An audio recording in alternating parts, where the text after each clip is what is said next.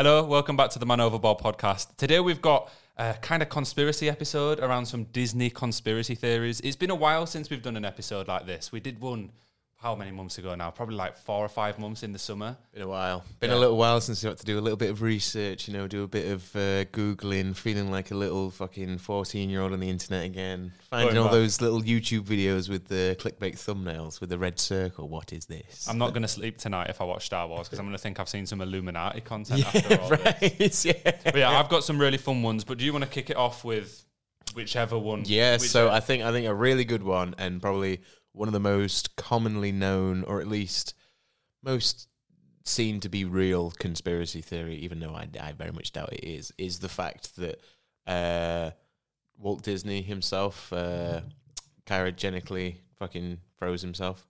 And So after he died, people are suspecting that he froze himself so that in the future, once a cure has been found or some kind of, medicine is able to heal him or let him live forever, he can be brought back to life and can continue living.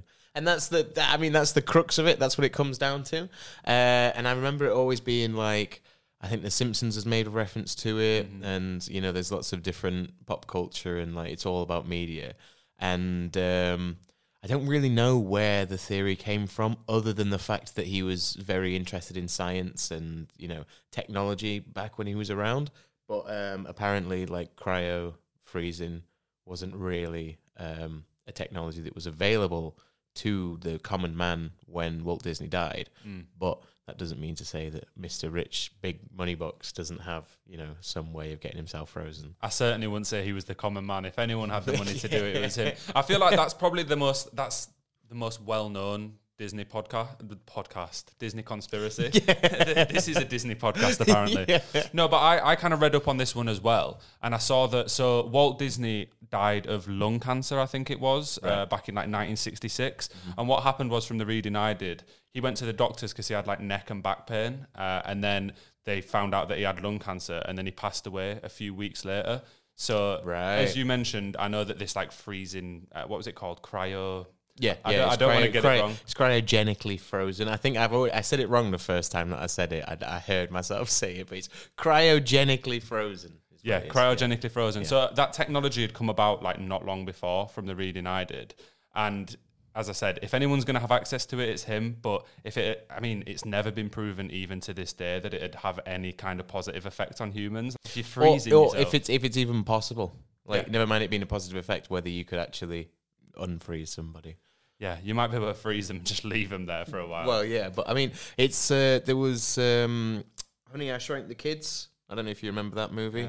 Came out in 1989, and essentially there's like a cryogenic freezing plot amongst that movie, and people kind of point towards that as kind of a hint to say he did do it. But that's 23 years later, and I feel like entirely unrelated to him himself at that point. So. It must be. One thing that I found really interesting when looking into this was a lot of people had speculated that the movie Frozen was actually called Frozen, so that when people were like searching for anything related to like Disney and Frozen, that's the thing that had come up. And that had actually, that was like for like Google searches and stuff, unless you're actually going to search Walt Disney Frozen, then that's all that'll come up now. Well, even if you search Walt Disney Frozen, it would still be the Walt Disney Company. It's the same, what I mean? It would all roads lead to the movie now. And that was something that I saw as well that kind of makes you think, could they have done that? Do you think they've really done that? And there's arguments for and against, but I mean, me personally, I don't think he is frozen. No, I don't. I know his family have come out since as well, and said that he was cremated a few days after his death. So I mean, obviously, imagine if they come out and went, no, he's actually in a tube back home in the cellar. Yeah, we're waiting to send him off into space once we've got the technology for it. Yeah, but like, imagine if one day, when we're older, they kind of have this technology and it's actually working, like they can genuinely like freeze people and know they can bring them back to life. It's like something you'd see on a sci-fi film. Well, it's like Futurama. I've not seen much of Futurama. Not seen Futurama? I've seen bits of it, but... So essentially, a guy, Fry, is in the year 2001, I think it is. No, he's in the year 1999, that's it, and it's just going to the millennium.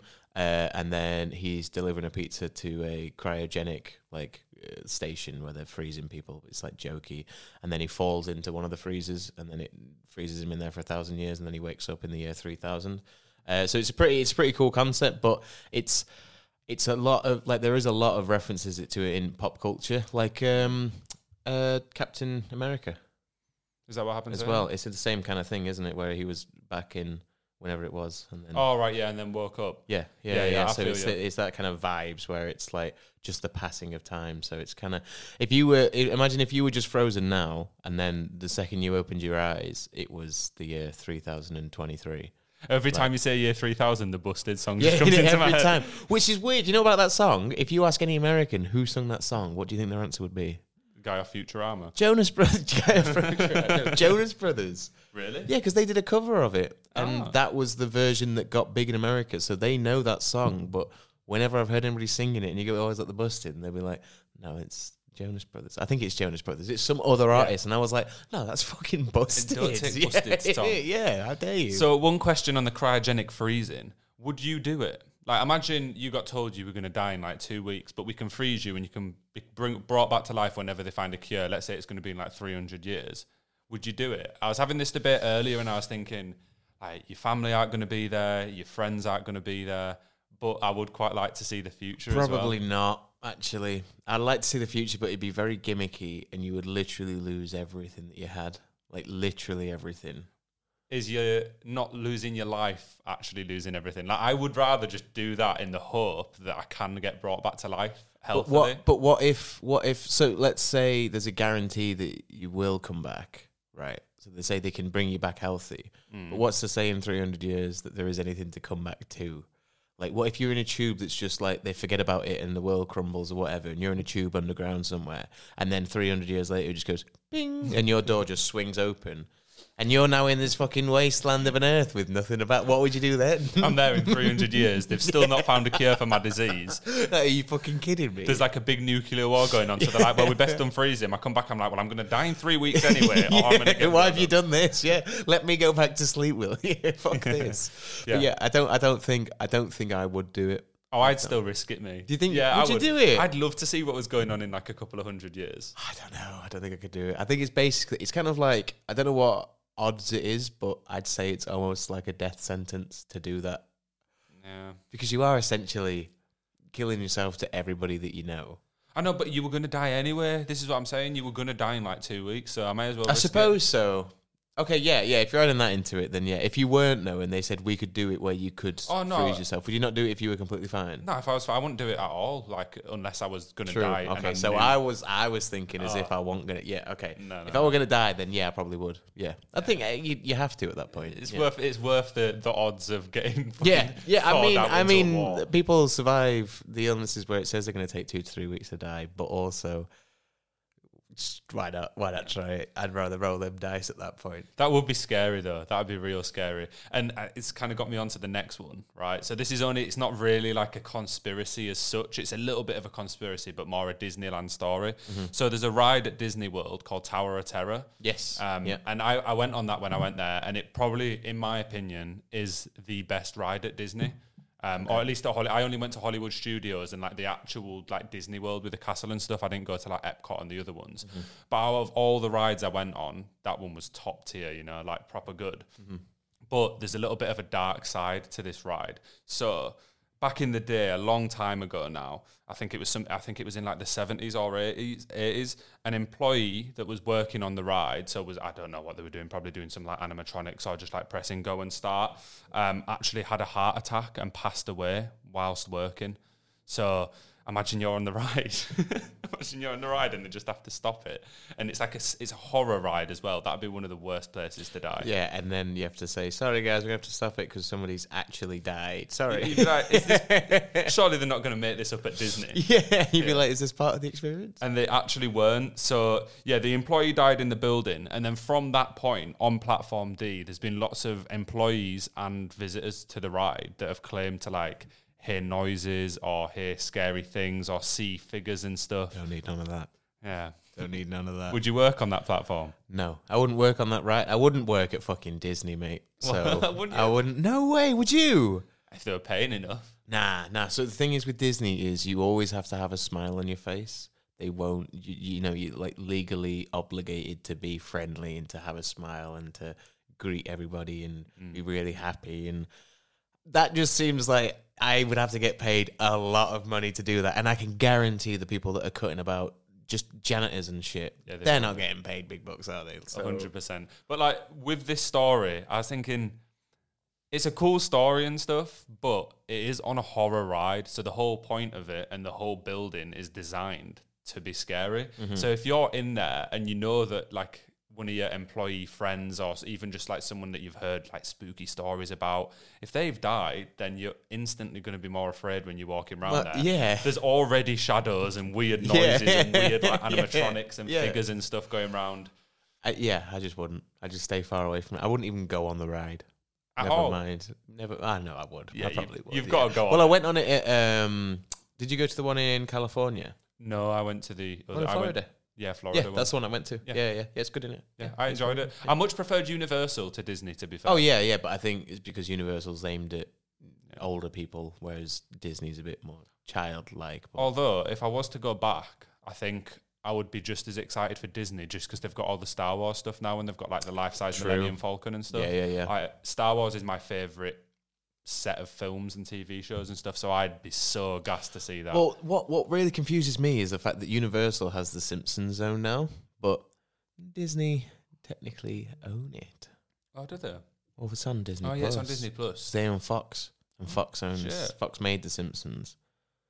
You think they're going to try to take it away from Universal? Well, I think it is being closed down at Universal, the Simpsons zone, but I don't know if they would then open. They'd have to open one in. I don't know if it's past the point where they say it's really not popular enough anymore. But is it not though? It is. It's still really popular. It is still pretty like reasonably popular. So, but I don't know if it's popular enough to warrant them having, because they wouldn't have like a Bob's Burgers. You know what I mean, kind of thing. So I don't know if it's still at that ginormous level of popularity. So I think it'd be a good idea for like adults that are taking the kids. They'll all know Simpsons and be big fans, so that'll be the one where they go, oh yeah, I'd love to go on the Simpsons ride. Whereas when I was talking about it last time, there's twice this has come up now. The Simpsons at the fucking Universal. When you were thinking I was excited just because there was Simpsons characters walking around. I mean, it wouldn't surprise me. I know you're a huge fan. I'm hoping. But I was waiting for you to pull out like a Simpsons conspiracy. Yeah, there is none. There's loads of Simpsons. Well, yeah, of course there is. Oh yeah, with the Simpsons conspiracies, yeah.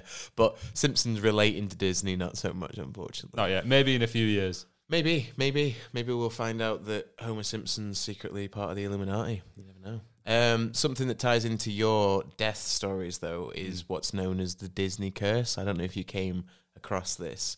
So this is just basically kind of a generalized term that is banded across any kind of, bad happenings at Disney World or anything that happens to the employees or anything, and to do with his family as well. So the theory proposes that the curse began with the death of Walt Disney in 1966 and has continued to affect the company and its employees to this day.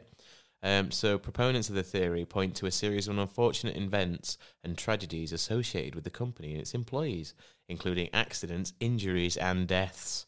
Some of these incidents include the death of a young boy who was killed on a Disneyland railroad in 1964, the fatal accident of a Disneyland cast member who was performing in the America Sings attraction in 1974, and a deadly monorail collision at Disney World in 2009. I do somewhat remember that one. I remember that being quite big news that a monorail had crashed at Disney World, and you kind of think, how does a monorail crash in the first place? Because aren't they on separate tracks? Yeah, so why was there two going at each other? And I don't know all the details around it, but I imagine it was bizarre. But they also reckon that this Disney curse applies to other people, and it's affected the personal lives of those associated with the company. So, for example, Walt Disney's son-in-law, Ron Miller, was fired from his position as CEO in 1984, which apparently is part of the Disney curse. And his daughter, Diane Disney Miller, what a crazy name, died of complications from a fall in 2013. Oh. So while the idea of a curse may seem far-fetched, there is no denying that the Disney company has experienced its fair share of unfortunate incidents over the years. But I personally think that any company of that size and that, that a massive amount of employees across the world, there's bound to be some weird shit that happens and people that die and people that get injured. And if you're going to get millions of people coming to your park every year as well, somebody's going to die. You know what I mean? Yeah, I was literally about to say, when you've got millions of people coming and there's hundreds and hundreds of staff members across the world at different points, obviously some things are going to go wrong. Like, people just die. Like, that happens at every workplace. And I'd imagine working near roller coasters and stuff is actually pretty dangerous as well. Yeah, right. And there's all sorts of things in the park that could very easily go wrong. And like, it's also the fact that it applies to visitors as well kind of makes you think, well, millions of people, yeah, somebody's going to die. So yeah, I saw one thing when researching all this, kind of ties in with that. And it was saying how Disney do a really good and kind of eerily good job of covering anything that does go wrong at the park up. So as you mentioned, a lot of the deaths there, and especially like the monorail one and stuff, they'd be very hard to cover up. But I do think it's a bit strange how the people were saying that they purposely make sure people aren't pronounced dead on the scene, so that they get taken to like hospital or off of Disneyland and then they're pronounced dead, so that it's technically not a death on Disney premises. Yeah. So that it doesn't tarnish the name. Yeah, there's lots of little weird things that Disney do to kind of keep it as the happiest place on earth, because it's the old adage of like, if you lose a balloon, if a kid loses a balloon, or you drop your ice cream, or somebody knocks a drink out of your hand, if you go back to the stall and say, you know, just, I lost my say any of those things, you just get a free one. They just give you a straight up replacement. Because Is that true? Apparently so, because they don't want you to be upset. And it's kind of like, I think it's more so like if it's the person recognizes you and you went back and said, can I have another drink? Somebody just knocked it out of my hand. They'd be like, oh yeah, no worries, kind of thing. That's but it kind of feels like it's, you know, how Amazon works with its customer service, where it's basically, yeah, you can have a refund. Of course you can. Please just shop with us again. And you will. So their refund process is super easy to get a refund on, because they know that the amount of money they're going to lose on that refund is not worth trying to get you to send it back to process it all through and all this stuff. They'd rather just say, here's your money back. So it feels like it's kind of one of those with Disney where it's like, it's cheaper for them and it's more profitable for them to give somebody a free drink every day or whatever than it is to upset somebody and make them pay $10 for a drink and they can't get another one, and just they're not coming back and they get put off Disney and then they lose that customer, and over the lifetime they would have spent $1,000 more. And you know what I mean? It's actually really smart, isn't it? It's crazy. It's very bizarre. Like, they've built up a proper good reputation as like probably top 3 holiday destinations for most people. Like, I think especially when you tie... I'd say like top... It's the top, is it not? Well, I'd tie Universal in with it is the problem. Like, most people see like Florida and then they'll go to all the parks, not just Disney. But do you know, a lot of people, like as a kid, like the thing that everybody wants to do, Disneyland, Disney. It's just always fucking Disneyland. And it is the thing as well when you hear it and you're like, oh, I took my kids to Disneyland. Yeah. Oh my God, I wish I could. When I was a kid, I was like, oh, I wish I could go to Disneyland. Yeah, right. So it is. I think that is like. I think they've managed to make themselves number one, because even Disneyland Paris, Disney World in Florida, and there's another one Disney. in Tokyo as well. Yeah, there is, and one in California. Yeah, there's the California one's more of like a movie studio. I thought it was like a smaller one, isn't it? Yeah, I don't think it's based as much on roller coasters. Universal's technically studios, isn't it? The one in Florida. Yeah, that's the same kind of thing. Oh, I love Universal. Yeah, it's so good. I could just talk about all my favorite rides and stuff there. But let's move on to a different one. Mm-hmm. Doing the research, I found this the creepiest. Okay. Not for any particular reason, just because it's like, it's a fact. It's not a conspiracy, but there's some conspiracies behind it. Right. So at 3 of the Disney parks across the world, I think it was like California, Paris, and Orlando, there's a club called Club 33. Oh, yeah. So Club 33 is an exclusive hidden club located at 3 Disney World parks, and there's a really heavy fee for joining the club. So you have to put like an initial payment down of between $25,000 and $100,000, which is unbelievable. Imagine how much you have to love Disney to do that. And then on top of that, you have to pay an estimated, this wasn't confirmed, an estimated $12,000 a month on top. Just for a subscription fee. Just to stay part of this like club. Currently, there's around a 15-year waiting list, so it must be really popular. I don't know who's going. I wonder if they've got like secret tunnels. Anyway, we'll get onto that. I don't want to get ahead of myself. So there was a member who posted a lot of photos on Instagram. They had an Instagram account where they were showing pictures of like bars and areas and some of the like antiques and stuff that were in there. Doing my research, I couldn't find the account anymore. And on one of the articles I was reading, there was a link to the account. When you click through, it said no longer available. Right. So I would assume that that's been taken down, and not only that, but that person's probably been kicked out of the club. Most likely, yeah. Yeah. At the California Park, it's the only place there that serves alcohol. So that's a pretty big perk for a lot of people. They also serve like gourmet food. A lot of the clubs have a jazz bar there as well, or a jazz lounge as they like to call it. That's meant to be like the hot spot. So apparently people will purposely go out their way to become a member of this club so that they can go to this jazz lounge, because it's meant to be like world renowned. That's where all the famous jazz musicians go in. There's lots of vintage and limited edition Disney stuff all around, as you can imagine, old Mickey Mouses. I even saw like one of the pictures that someone had screenshotted from the Instagram account was an old elevator that used to be in Disney when it was first built, which is pretty crazy that they've kept hold of that. But like, I'm trying to give a bit of context to it. I would imagine that a lot of these people maybe aren't even particularly just huge Disney fans. I think maybe it's just people who are really rich and want to kind of have an area in the park where they can go and not be spotted.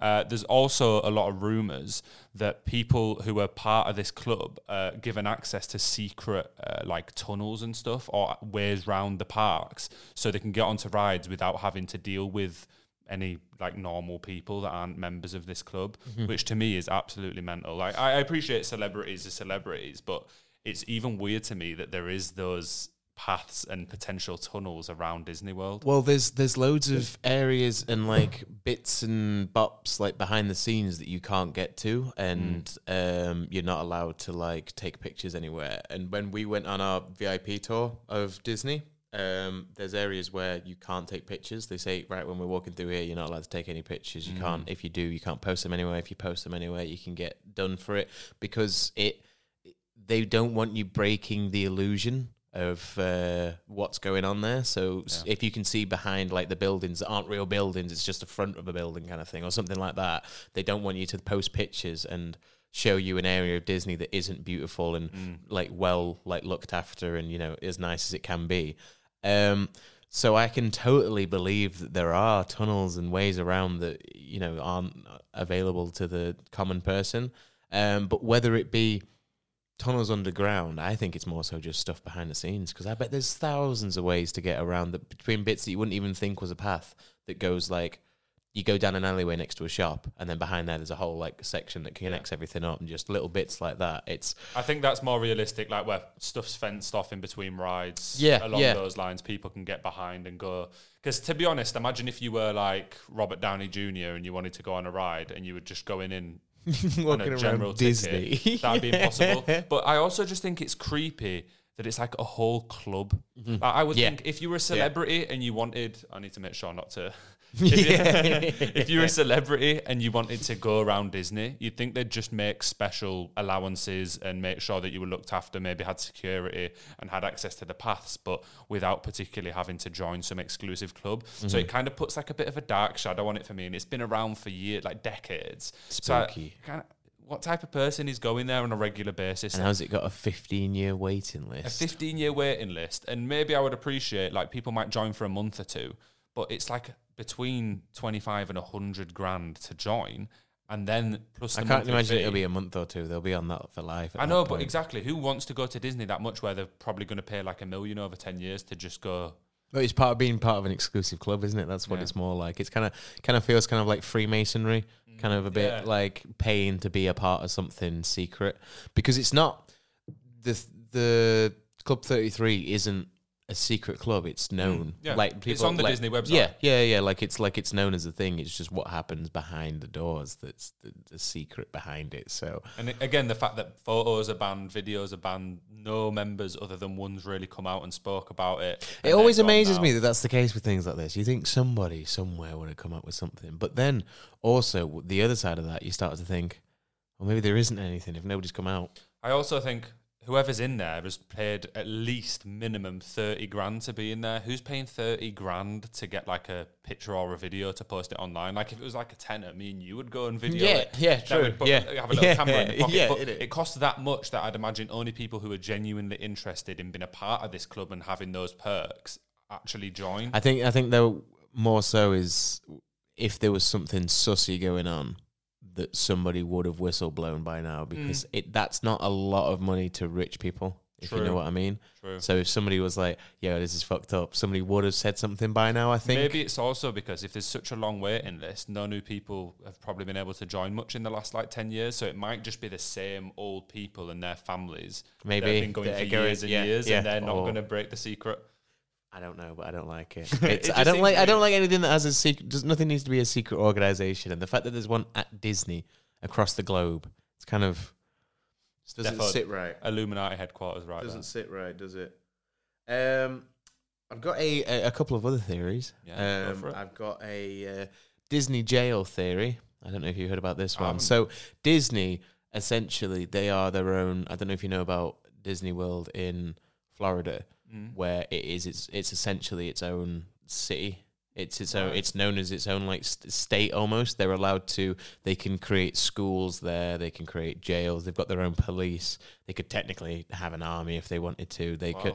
They've got all these rights. So Walt Disney bought a load of land because he couldn't do what he wanted to do, and he couldn't do with his employees what he wanted to do, this, that, and the other. So he ended up buying a load of land, and that's what Epcot was and has become. Is basically Disney is its own city, so they've got their own police force, they've got their own this, that, and the other, which then lends into the theory that if they've got a police force and they've got all this protection and this security that you see around the park, there's guaranteed 1 in every 1,000 people to be a dickhead. Somebody's going to be doing something illegal, or somebody's going to be doing something disruptive.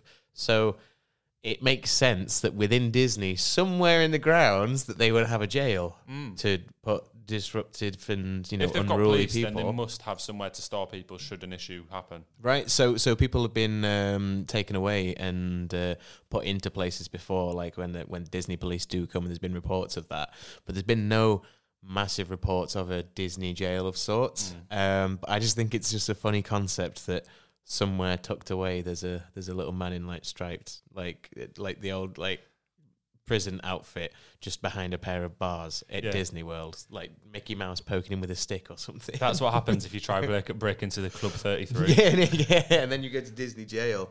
But there's all sorts of just theories around it being, a possibility that it exists. And I personally don't even think it's that crazy of a conspiracy, because I can totally see there being... It wouldn't be a Disney-themed jail. I don't think the key locks have got all Mickey Mouse ears on. They're laughing in the corner. Yeah, that's how I mean. Yeah, I don't think it's going to be anything like that. It'll just be a holding cell. Yeah. It'll just be an area where, people that are pissed up or people that are just being a dickhead, you get in there for a little bit, you calm down, and then either that or it's where they hold them while they wait for actual Orlando authorities to come and take them away or something. Yeah, I think that there definitely will be one, undoubtedly, especially when they've got the Simpsons stuff there and the people are running around with the Duff beer getting wrecked. Yeah, exactly. Yeah, that's it. Yeah. No, but stuff will go wrong there all the time. It only makes sense, as you said, if they've got their own police force and they'll have even their own security. For a place of that size, I would expect it to have some kind of jail. It's insane how big it really is when you think about it. Oh, man. You don't think about how big it is when you're going around it, and then when you really start to think about all the entrances and when you were leaving and all the people you could see, when it's closing at night and everybody's going to the exit and it's just a sea of thousands upon thousands of people, and you're just whoa, this is fucking weird. And the fact that you're in Florida, so it's already really warm and it is a very nice place, I can't lie. Just where it's situated. For a tourist, fantastic, but I could not live in Florida. No. There's no chance you couldn't pay me money to live in Florida. Florida's that big. You wouldn't particularly have to live near Disney. It's probably bigger than England, isn't it? Well, just the general climate. I don't think I could live in Florida. Yeah, I sticky. think it's it wasn't nice. And there's alligators everywhere. But it was weird because I wore a jacket hoodie unzipped, but I could wear that the whole time because it wasn't England hot.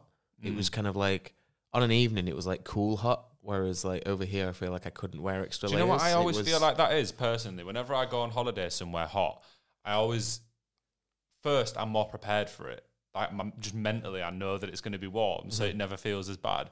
Also, everywhere has aircon, especially in Florida, in America. Yes. Every building you go in. So whenever you go inside somewhere, you get cool for half an hour while you're eating or whatever. Then you might be in the heat for an hour again, and then There's pools. You might jump in a pool for a bit and cool down. I feel like there's that many different things there to make sure you're not overheating, that you end up being all right. But then, like, when you end up going into these air-conditioned places, like if you're going in there somewhere for a meal and you're sat in there for an hour, you're not fucking freezing. Because you got, yeah, innit? So it goes the other way. I've got one last Disney conspiracy theory. I've got loads. Oh, but yeah. Well, no, you still you go for some more after this one. On, this one is actually a pretty dark one. A more serious one than any of the others. And it's not even particularly a conspiracy. It's more of an accusation. So for anyone listening, it's an accusation. It's not particularly true. But there is some facts behind it. So allegedly. A lot of people believe that Walt Disney was an anti-Semite. Allegedly. Disney, please don't sue me. You can have my mic. It's fine.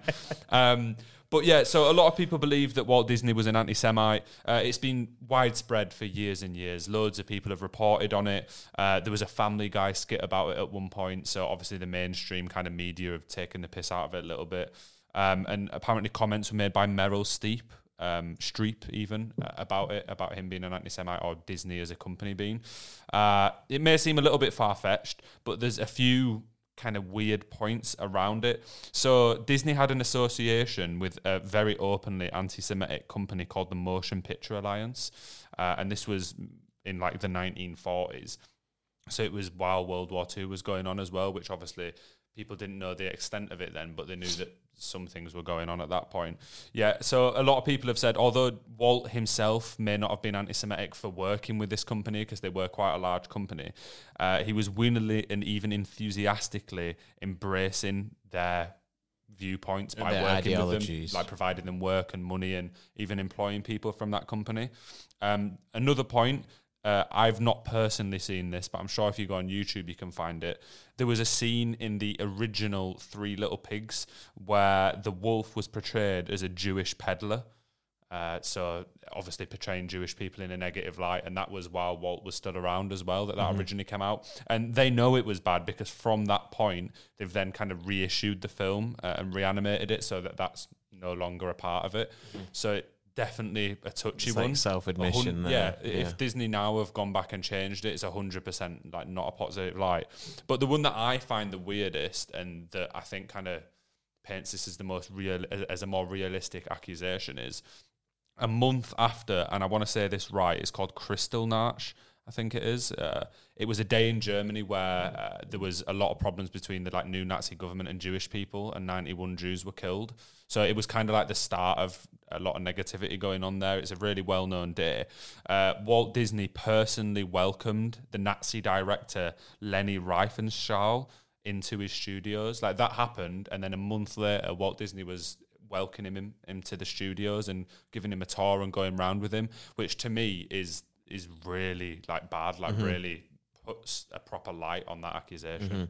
I mean, there's also the fact that they made a lot of propaganda for World War II as well. I don't know if you saw that. No, I haven't seen that. There's like Disney animations that are kind of just related to the war and like war efforts, and some could view it as propaganda and kind of being pro this and anti that, and that kind of stuff also kind of plays into that side. But what I have seen that being portrayed as, so it can be seen as, you know, anti-Semitism and him going, you know, down that route. But a lot of people say that kind of ties into him being related to the Illuminati as well. And how him, you know, introducing these things and having, you know, an input into the war and the World War and this, that, and the other is all signs that Walt Disney was part of the Illuminati, and they kind of he used like brainwashing techniques in his media to propagate this, and that's why their parks do this, that, and the other.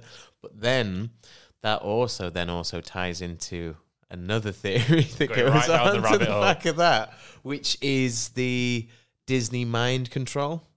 So in the same way that it's kind of moving away from the anti-Semitism and more moving towards his, you know, putting subliminal messages into the like movies that they created and onto the covers of VHSs and such. Like on the cover of the Little Mermaid VHS, there's a bit of the castle. There's a golden castle in the background, and it looks like a very phallic object.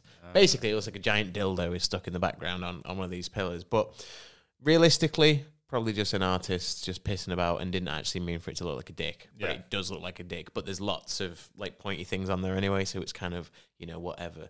There's a scene in The Lion King where, I don't know who it is, it's Simba or someone, lies down on the floor and a big dust cloud puffs up from underneath them. And when it does so, there's like a frame where if you pause it, you can spell the word sex in the dust cloud that's in the sky. So these are the little ones that I was talking about before, that when you're like a little 13, 14-year-old on YouTube, these are the ones where it's like, what did that say? And there's a bit in Aladdin where Jasmine is coming upstairs and Aladdin's outside playing with the cat, and it sounds like he's saying something to do with take off your clothes or something like that, and it's just he's not at all saying that, but if you listen to it with the subtitles, it's kind of like that Green Needle and that Brainstorm one. It's pareidolia, I think it's called, where you're searching for, it's, I know exactly what you mean. You know what it is? It's lizard brain. Again, there we go. It's like the fourth episode in a row now. But that's lizard brain. That pareidolia is that kind of, you're looking for little bits here and there. So seeing sex. But it's like how all your senses link up, like hearing something and visualizing it at the same time makes such a big difference, doesn't it? Yeah, definitely. But I mean, people have obviously heard that he's saying take off your clothes before seeing it with subtitles. And then when they actually tell you what the subtitles is, it's supposed to be something to do with this tiger that he's playing with. He says, go away now or something is what he actually says. And when you'd see that, you go, yeah, that's definitely what he's saying. But all these YouTube videos going, I don't know about you, but I don't hear that at all. I hear, take off your clothes. It's like looking straight into the camera. I'm not sure about you, but he definitely said that. Yeah. I think as well, there's so many films that there's obviously going to be these things. And there's little like bits where you can think that it's just the animators that were having a bit of fun and just stuff like that. So there's a lot of hidden symbols in their content and stuff that people believe influences the behavior of the viewers, and it's going to change how they feel about stuff. But one thing that came out that actually happened isn't really a theory, it's just an interesting thing, was in January of 1999, Disney had to recall 3.4 million copies of The Rescuers on VHS because an animator had secretly inserted an inappropriate photo of a naked woman into 2 frames of the film. And if you actually see it, what's happening is The Rescuers. Do you know about The Rescuers? No, I don't. It's basically like a bunch of like mice and rats. It's an old animated movie from like I'd imagine the 90s, and It's as you would imagine a 90s Disney animated movie, kind of like the Robin Hood one, and it's that kind of animation style, and it's just a bunch of rats and birds and mice all rescuing each other, whatever.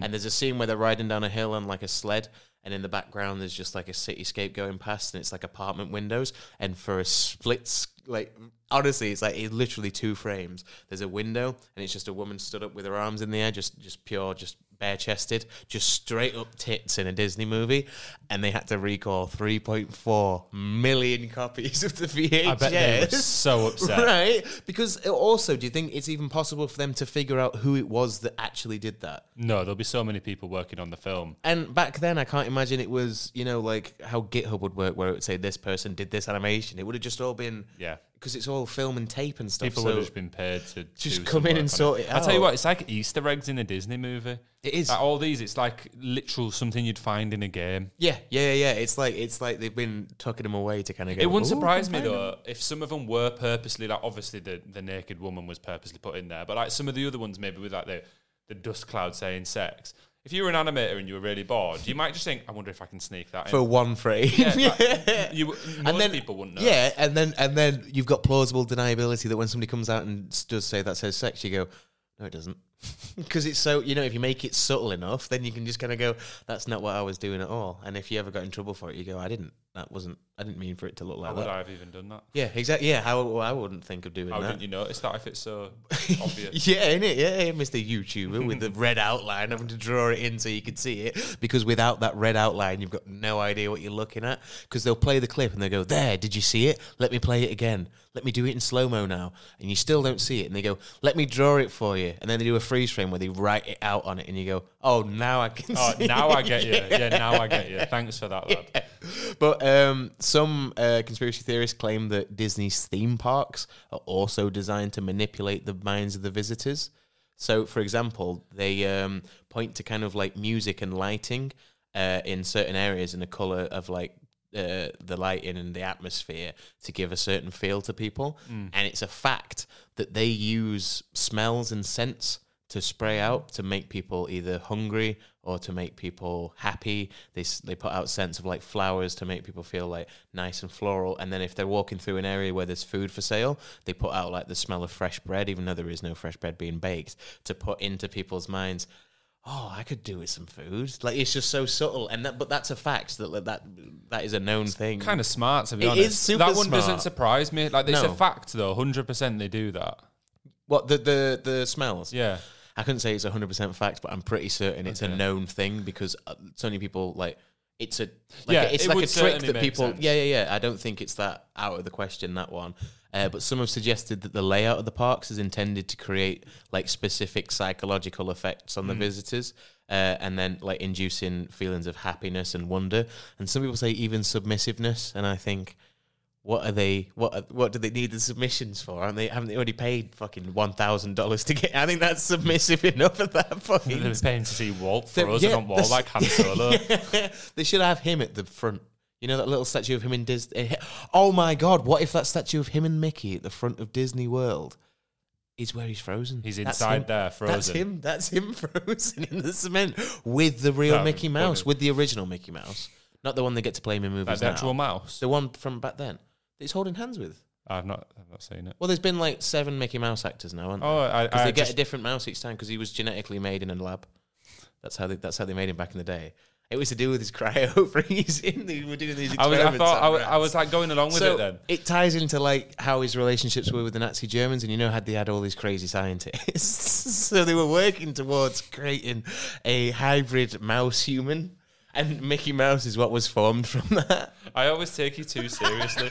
Like, because we're doing an episode, I'm like, right, this must be part of it. And I'm like, it gets further and further. I'm thinking, there's no That's the fucking first way. time that I've actually gone off and tried to bullshit my way into something and just seeing your face full of confusion of, hang on a minute. So Yeah, blank. yeah. I think there's no way. No, that's not. So it turns out he was actually in that scene. That's where he came up with the Mickey the Mouse idea. Fucking hell. Oh my God. I wasn't expecting that. I'm blank now. I'm still thinking if it were real or not. No, so that's not included in this. Like, that's not a theory. I mean, it could be. Disney have denied anything to do with, subliminal messaging or subliminally affecting people's mind states or how they behave in parks. But of course they have. Yeah. Because even if they were doing it, why would they then admit that they'd go, yeah, we are. Of course we're controlling your minds. I think that's so obvious, though. Like, the whole design of the park has been made to look really appealing. The food stalls and stuff will have been placed in very particular areas where they know people have been walking for so long and they're getting hungry. And obviously, even the natural smells of food will have that effect. But I could definitely believe that they're putting like scents out around the park. Mm-hmm. I don't think that's far from home at all. Of course, it is. Any place like that will have been. Maybe though, Disney were one of the first places to really take that stuff into account, is why I'd take Very from possibly, yeah. They were one of the first, like, maybe they were like the pioneers of using that technique and such. Because I feel like when you go to somewhere like Alton Towers, you do get that bullshit smells. Yeah, and now that when you think about it, when you go to theme parks, you do think there is some areas where you go, this smells too much like food. When you go to the food area, it smells of food, and there's no fucking way. It's that you know what I Them mean? shitty hot dogs. Yeah, them roll over fucking hot dog, which is shite, by the way. It's like on the Smiler though. I don't know if it's. I'm going to ignore the shite hot dog comment. I was already on a different vibe. It's like on the Smiler though. I remember the first few times I went on that, there was a big rumor that the gas they sprayed out was some kind of laughing gas, and it actually said that at some point on the ride as well. I don't know if it is. No, I would guess it's not. No. I imagine they're just spraying laughing gas at kids. Right, innit? That's what I mean. Just all the boys are there like on vents Waiting for getting it. fucked up on Smiler.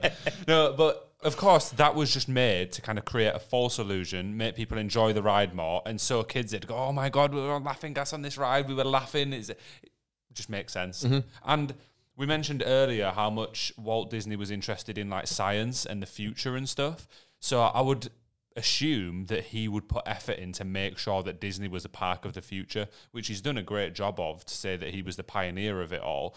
So things like layout and making sure people are happy throughout the whole experience at the park, 100% something he would have taken into account. The thing is, you just got to question if any of these people ever played like Planet Coaster or Theme Park or like any of those games where it's theme park management, because, well, all right, well, okay.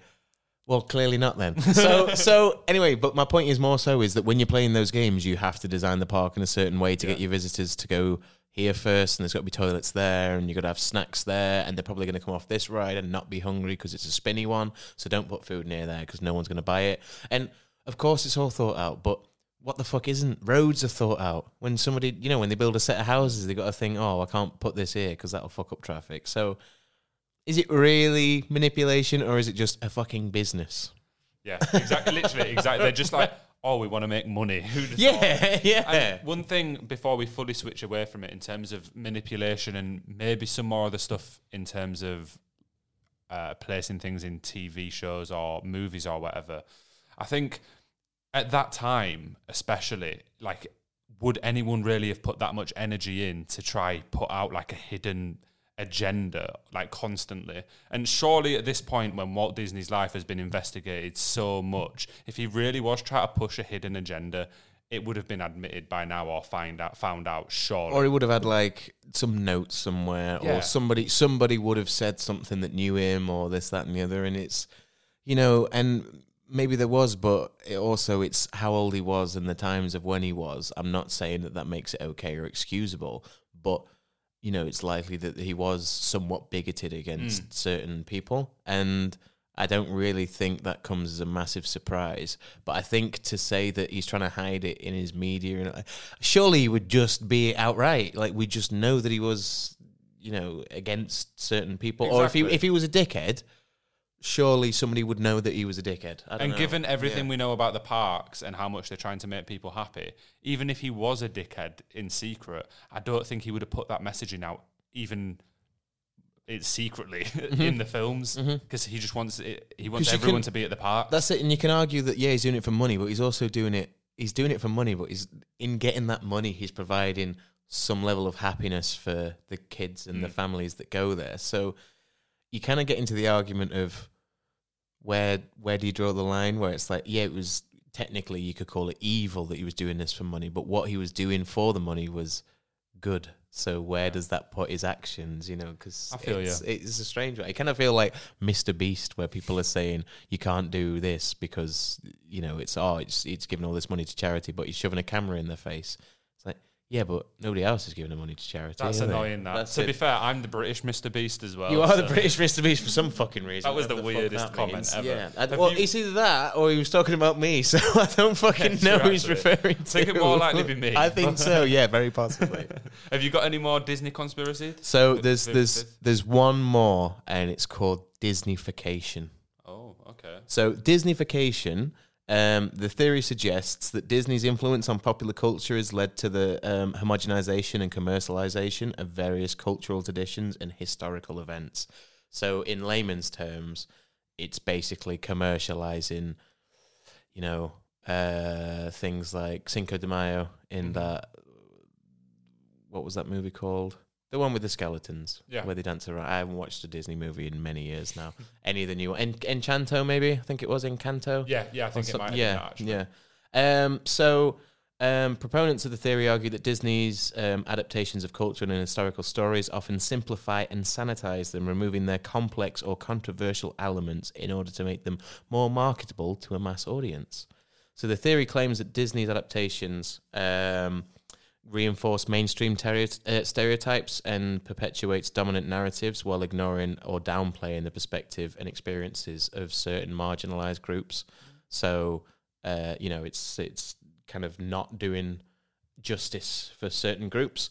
And some critics have argued that Disney's portrayal of indigenous people in films like Pocahontas and Peter Pan perpetuate harmful stereotypes, and it kind of erases the histories and perspectives of indigenous people, because they're essentially saying, this is what happened. Don't worry about what actually happened. This is, listen to us. This is, it was all kind of fun and games. He was talking to raccoons. It's fine. Don't worry about the bloodshed and all the murders and everything. So they've also, in this theory, people criticize Disney for their portrayals of like females in Cinderella and Sleeping Beauty, where you have to rely on a man to come and save you, and that prince is going to save you, and he's going to carry you to safety, and you're going to have all this, and you've got to wait around for him, and it's all about the prince figure. And people are saying that it kind of promotes patriarchal and heteronormative views. That was just the times, though. Really. But that's how I think about it as well. And it's also a story about a princess and a prince, and the prince comes and saves the princess. And whilst you can say that is heteronormative and it's that and the other, it's not really that damaging for those. No. I understand the Peter Pan and the Pocahontas kind of stuff, and the Enchanto and stuff like that. And it's kind of, they tried to trademark Day of the Dead, didn't they? Do you know about that? Yeah. No, I don't. So they attempted to trademark the term Day of the Dead, so that they could have it for whichever movie it was with the skeletons are. So they could make it on merchandise, so they could have it on the poster and stuff. And it was like, you can't trademark a cultural holiday that, like, millions of people, it's their tradition. You can't just take that and say, can we have that, please? Well, when you told that bit, I was thinking, Disney are the king of merch. Like, for example, this boy right here. Yeah. You know that they made Grogu, or the child, just because it's the most marketable, cool little creature. Every kid's interested in it. Every kid wants the Lego and the figures and can put it in films and games and TV shows for years and years. And doing things like that, especially around Day of the Dead and stuff like that, really... I just think that's obvious. It's just a company doing that. It is. Yeah. And I mean, and going to the Yoda thing, they've done it before. Jar Jar Binks, Ewoks. They just do it all the time. It's obvious when they're doing it, because it's like, oh, that's a crazy cute thing. Clearly, they shouldn't do it with like actual historical events that are very important and have. Whereas this is a fucking space battle about a green little Martian who needs to be saved by a man in a suit who shoots big lasers. Grogu, yeah, of course, yeah, but of course you do. And it's kind of like that. What's that? Beepo. The little guy from the most recent Star Wars movie that's got the little mask and he was fixing. Yeah, the little thing. He's another one. I can't remember his name though, but that's another little where they just go, make him cute. And the little puffin creatures where they replaced Pogs. Yeah, Pogs. I've got a Pop Funko Pog. Yeah, and because they filmed on an island where there was loads of puffins, so they had to just CGI replace all the puffins with Pogs. They had to make them. That's why there's so many of them just kicking around. I didn't know that. Because they couldn't get rid of the puffins, so they just said, right, just replace. Just CGI over the. That's genuine fact. Yeah. Pogs are just puffins. I actually like that. It's good, isn't it? Yeah, I didn't know that. I love the little Pogs. Yeah. Let's finish off this little theory here. No, it's all right. So others argue that the Disneyfication theory is an oversimplification, and it ignores the ways in which Disney has actually introduced new audiences to cultural traditions and stories that they might have otherwise overlooked or forgotten or not really known about. So Disney's adaptations of stories like The Lion King and Mulan, for example, have introduced audiences to aspects of Africa and East Asian culture that they might not have encountered otherwise, which is very true when you think about it, because as a child, how many different media outlets and stuff were set in Africa or, set in China or whereabouts they are in Asia or however. There wasn't too much stuff going on. There was the odd animation here and there, but to be as big as The Lion King, and that's set in Africa, and Mulan, that's set in Asia, and it's... So they have done some good in terms of bringing exposure to certain marginalised groups or certain ways of life or traditions and such. But I think whether Disney's influence on pop culture is actually positive or negative is kind of a matter that's up for debate. I don't think there is a definite answer on it, and I think it's a very kind of touchy territory to try and say definitively, they've had a bad impact or they've had a good impact, because you can argue both sides very easily. Like with the Pocahontas side is very negative, but then Lion King side very positive. Yeah, I think especially with those two examples, it's kind of them just testing things out as well. Like if Lion King had a few different scenes in that were a little bit more stereotyping things or people, then it would probably be viewed very differently and in the same mind as Pocahontas. But because it was actually really good and, as you said, showed a different part of the world, it therefore doesn't have that effect on people. Yeah. But I think one thing I fail to remember sometimes, especially now, is how big of an impact Disney has. Like, they are literally the biggest media outlet in the world, aren't they? It's not even on impact, it's what they fucking own now. Yeah. Like regardless of like what they've done for themselves, because they obviously released all these insane movies, but now they own fucking Simpsons and all these different IPs, and they just have everything under their belt. Who's going to stop them? That's what I mean. It's not even just like Simpsons and stuff as well. They own a lot of the American news outlets, don't they? They used to say Fox. It's Fox, and which is one of the biggest ones. But so they've kind of got their fingers in every pie. And I think when it comes to Marvel and Star Wars, obviously. I don't want to get into too much of a debate about whether they're having a positive or negative impact. I think it's very easy to enjoy the content that they put out, or at least some of it.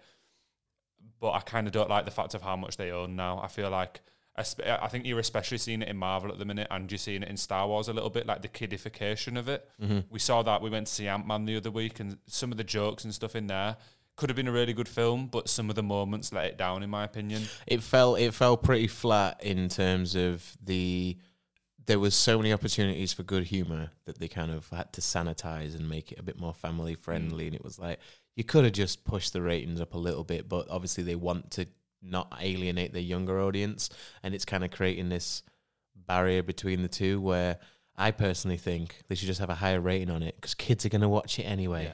It doesn't matter if it's... And they're still going to enjoy it. That's how they're going to enjoy it more. Like, as a kid, if something was a 15 plus and you were like 13, you were like, yeah, I want to watch that 15 plus. Of course I want to watch that 15 but plus. But it's not even just Ant-Man. I feel like every Disney film I watch now is like trying to be a comedy. Thor was the same. Ant-Man, Guardians of the Galaxy was one of the first to do that, so I'm not as upset about it. That can be and allowed. Like a James Gunn film, which probably will have much better humour than Ant-Man did. So, but that's another one that's coming soon that's going to be more of a joke. I feel like I don't want that in every film. As you said, Star Wars was kidified with like the Porgs and jokes again. Yeah, too much humor in it. Jokes. Too much humor. Too many jokes where it's like, did she really just say that? And it's like, this is like a fucking sitcom now. Why is it turned into this weird? It all feels samey though. Do you know what I mean? I don't want everything to feel samey. I like a bit of something new. Feels safe is the term I'd use for exactly it. That actually, 100%. It feels like they're just kind of walking on eggshells. It kind of feels a lot like, I don't know how best to explain it other than it feels like these movies were made to go straight to TV. For some reason, it just feels like there's something missing when you watch them. It's kind of like, it starts, you experience it as it's going on, it ends, and then you go, right, I don't want to think about that anymore. Whereas a good movie should make you leave and go, oh, I remember that bit where blah, blah, blah, blah. Whereas the most recent Disney movies that I've seen, I've kind of come out of the cinema going, yeah, it was all right, that. Or that was shite, which is mostly me going, that was shit. I agree. Most of the time it's that was shite now, and it's upsetting. Mm-hmm. I think they're rushing the films out as well. 100%. Because they all seem like, in every single one, there's some really poor CGI. There's moments where you think, why the fuck is that even in there? Like with the face in the Thor movie. And that, there's like literally 6-7 Marvel films a year now, probably more than that, plus another 3 or 4 series. Mm-hmm. There's no way that they're giving each of them the time and consideration that they deserve. And it's just a bit upsetting, to be honest. It's just getting, but it is actually boring me now. And it's like a trigger. As soon as I see a Marvel films at the cinema, I've got to go see it. But it's also now becoming, there's that many. It's the only time I end up going to the fucking cinema in general, because there's that many that I'm like, well, I'm already going 7 times to see all the Marvel films, so I'm not going to go. Do you know, I want to see the new Scream, actually. I'm going to make sure I go see that. And Cocaine Bear.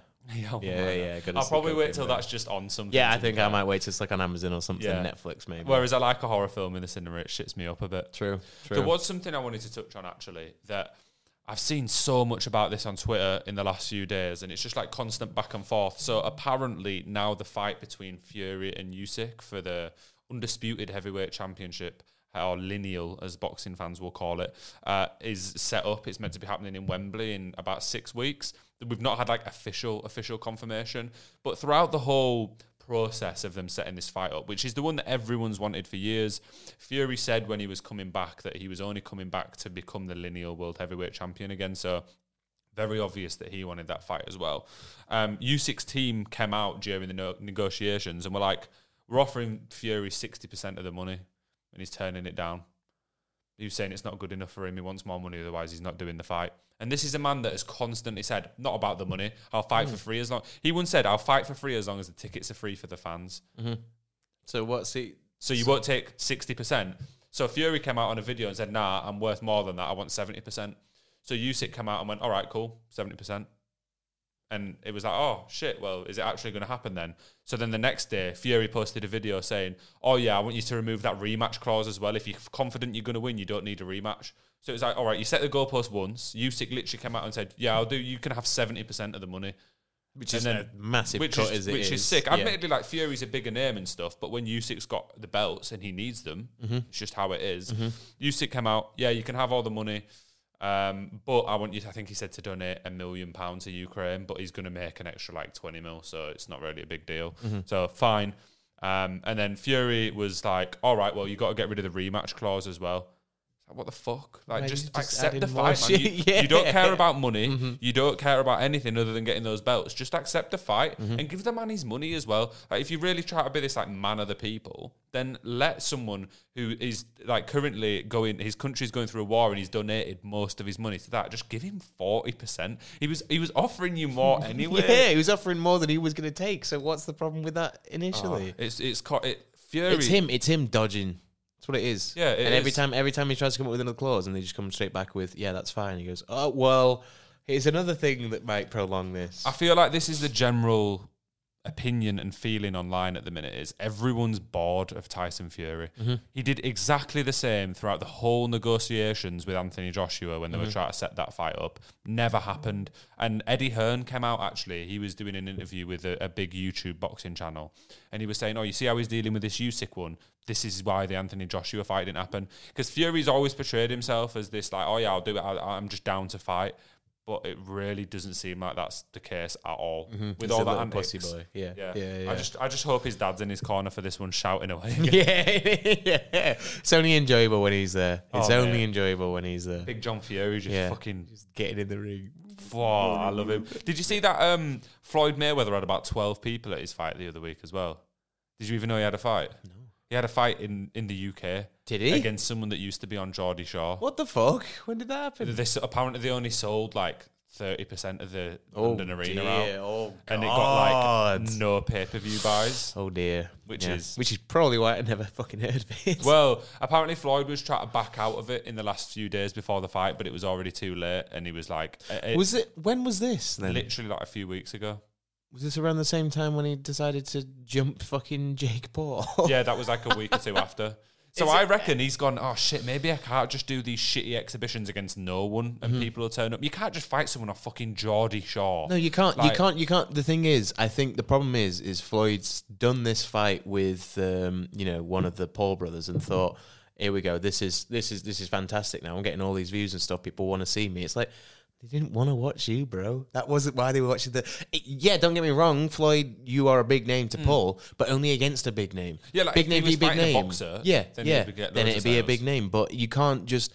He isn't a draw enough to sell out an entire arena if he's going to go against somebody that isn't a competition. Yeah. Like people that know that he's obviously... And people knew that he was going to win the fight that he won anyway, but people still wanted to see it because of the person he was fighting. It wasn't Floyd that they were exactly going... that. It like wasn't in this just fight, Floyd, yeah. In this one, I saw a clip of him. He was taking the piss that much. It was that much of a no competition. He was doing 360s in the ring while they were still boxing. So what? Like, he was doing fucking 360s. Why are you like... What is he trying to prove at that point? I think he's just... I actually think he's out of money? Maybe, yeah. There's a lot of rumours about his tax bills and stuff. Do you think that's the reason he jumped Jake Paul? To kind of get some bit of relevancy and to kind of start a bit of bad blood so he can fight Jake next? I think so. But do you not think it's crazy that Floyd Mayweather, since retiring, has gone from fighting Logan Paul, huge name, obviously is going to bring a lot of money, to then fighting Deji, like not as big a name, didn't bring as much money or pay-per-view buys, to then fighting someone off Geordie Shore. I'd never pieced together the fact that he is clearly trying to redo what he did with Logan, which just isn't going to happen. And now it seems like he's going after Jake because he's thinking this is the only option I've got, and he knows that Jake will probably bite. And if he got the offer, Jake would go. Well, Jake kind of did bite after that video. No, I know. Try to jump him. He was saying, "I'll do it, but I'm not doing an exhibition because I want to actually be able to try and knock you out." Because in exhibitions, I think you're technically not meant to knock the. You're supposed to out. Just be for. Yeah, for fun. sure. Yeah, it's bullshit. That is more out of all the things I hear from boxing purists. Floyd Mayweather's making more of a mockery of boxing than the influencers are now. Like he actually is. He's kind of done in boxing what thing he did in MMA, UFC. McGregor? Yeah, McGregor. Yeah. It feels like he's kind of going down that route of The one thing it's I not give to quite. McGregor, It's not quite as bad. Oh no, you're going to give it to McGregor more so. Yeah, he's not really had any joke fights. No. He's fought Floyd Mayweather. No. I forgot about that one actually, but he's not. He didn't. I Yeah, remember seeing he's that. not really had a fight with anyone that's like proper shit, and he knows he'll win. Like even in the UFC's, one of his last fights that he won was against a guy you thought he'd beat him, but he still had a decent record and was a legend in the company. He's not gone off and started fighting influencers or No, not that. He's not kind of tarnished his own name, Yeah. but it kind of feels like with Floyd jumping Jake and doing stuff like that, it feels like he's going down the same route that, you know, for like publicity. Yeah, and Yeah, kind yeah. of starting shit for the sake of starting shit and trying to goad people into fights because you can't get anyone to agree to fight you because everyone's going, and why would I want to fight fucking Floyd Mayweather? And why would Jake do it when Logan had to take Floyd to court to get the money? And I don't know if he ever even got right, it. and yeah,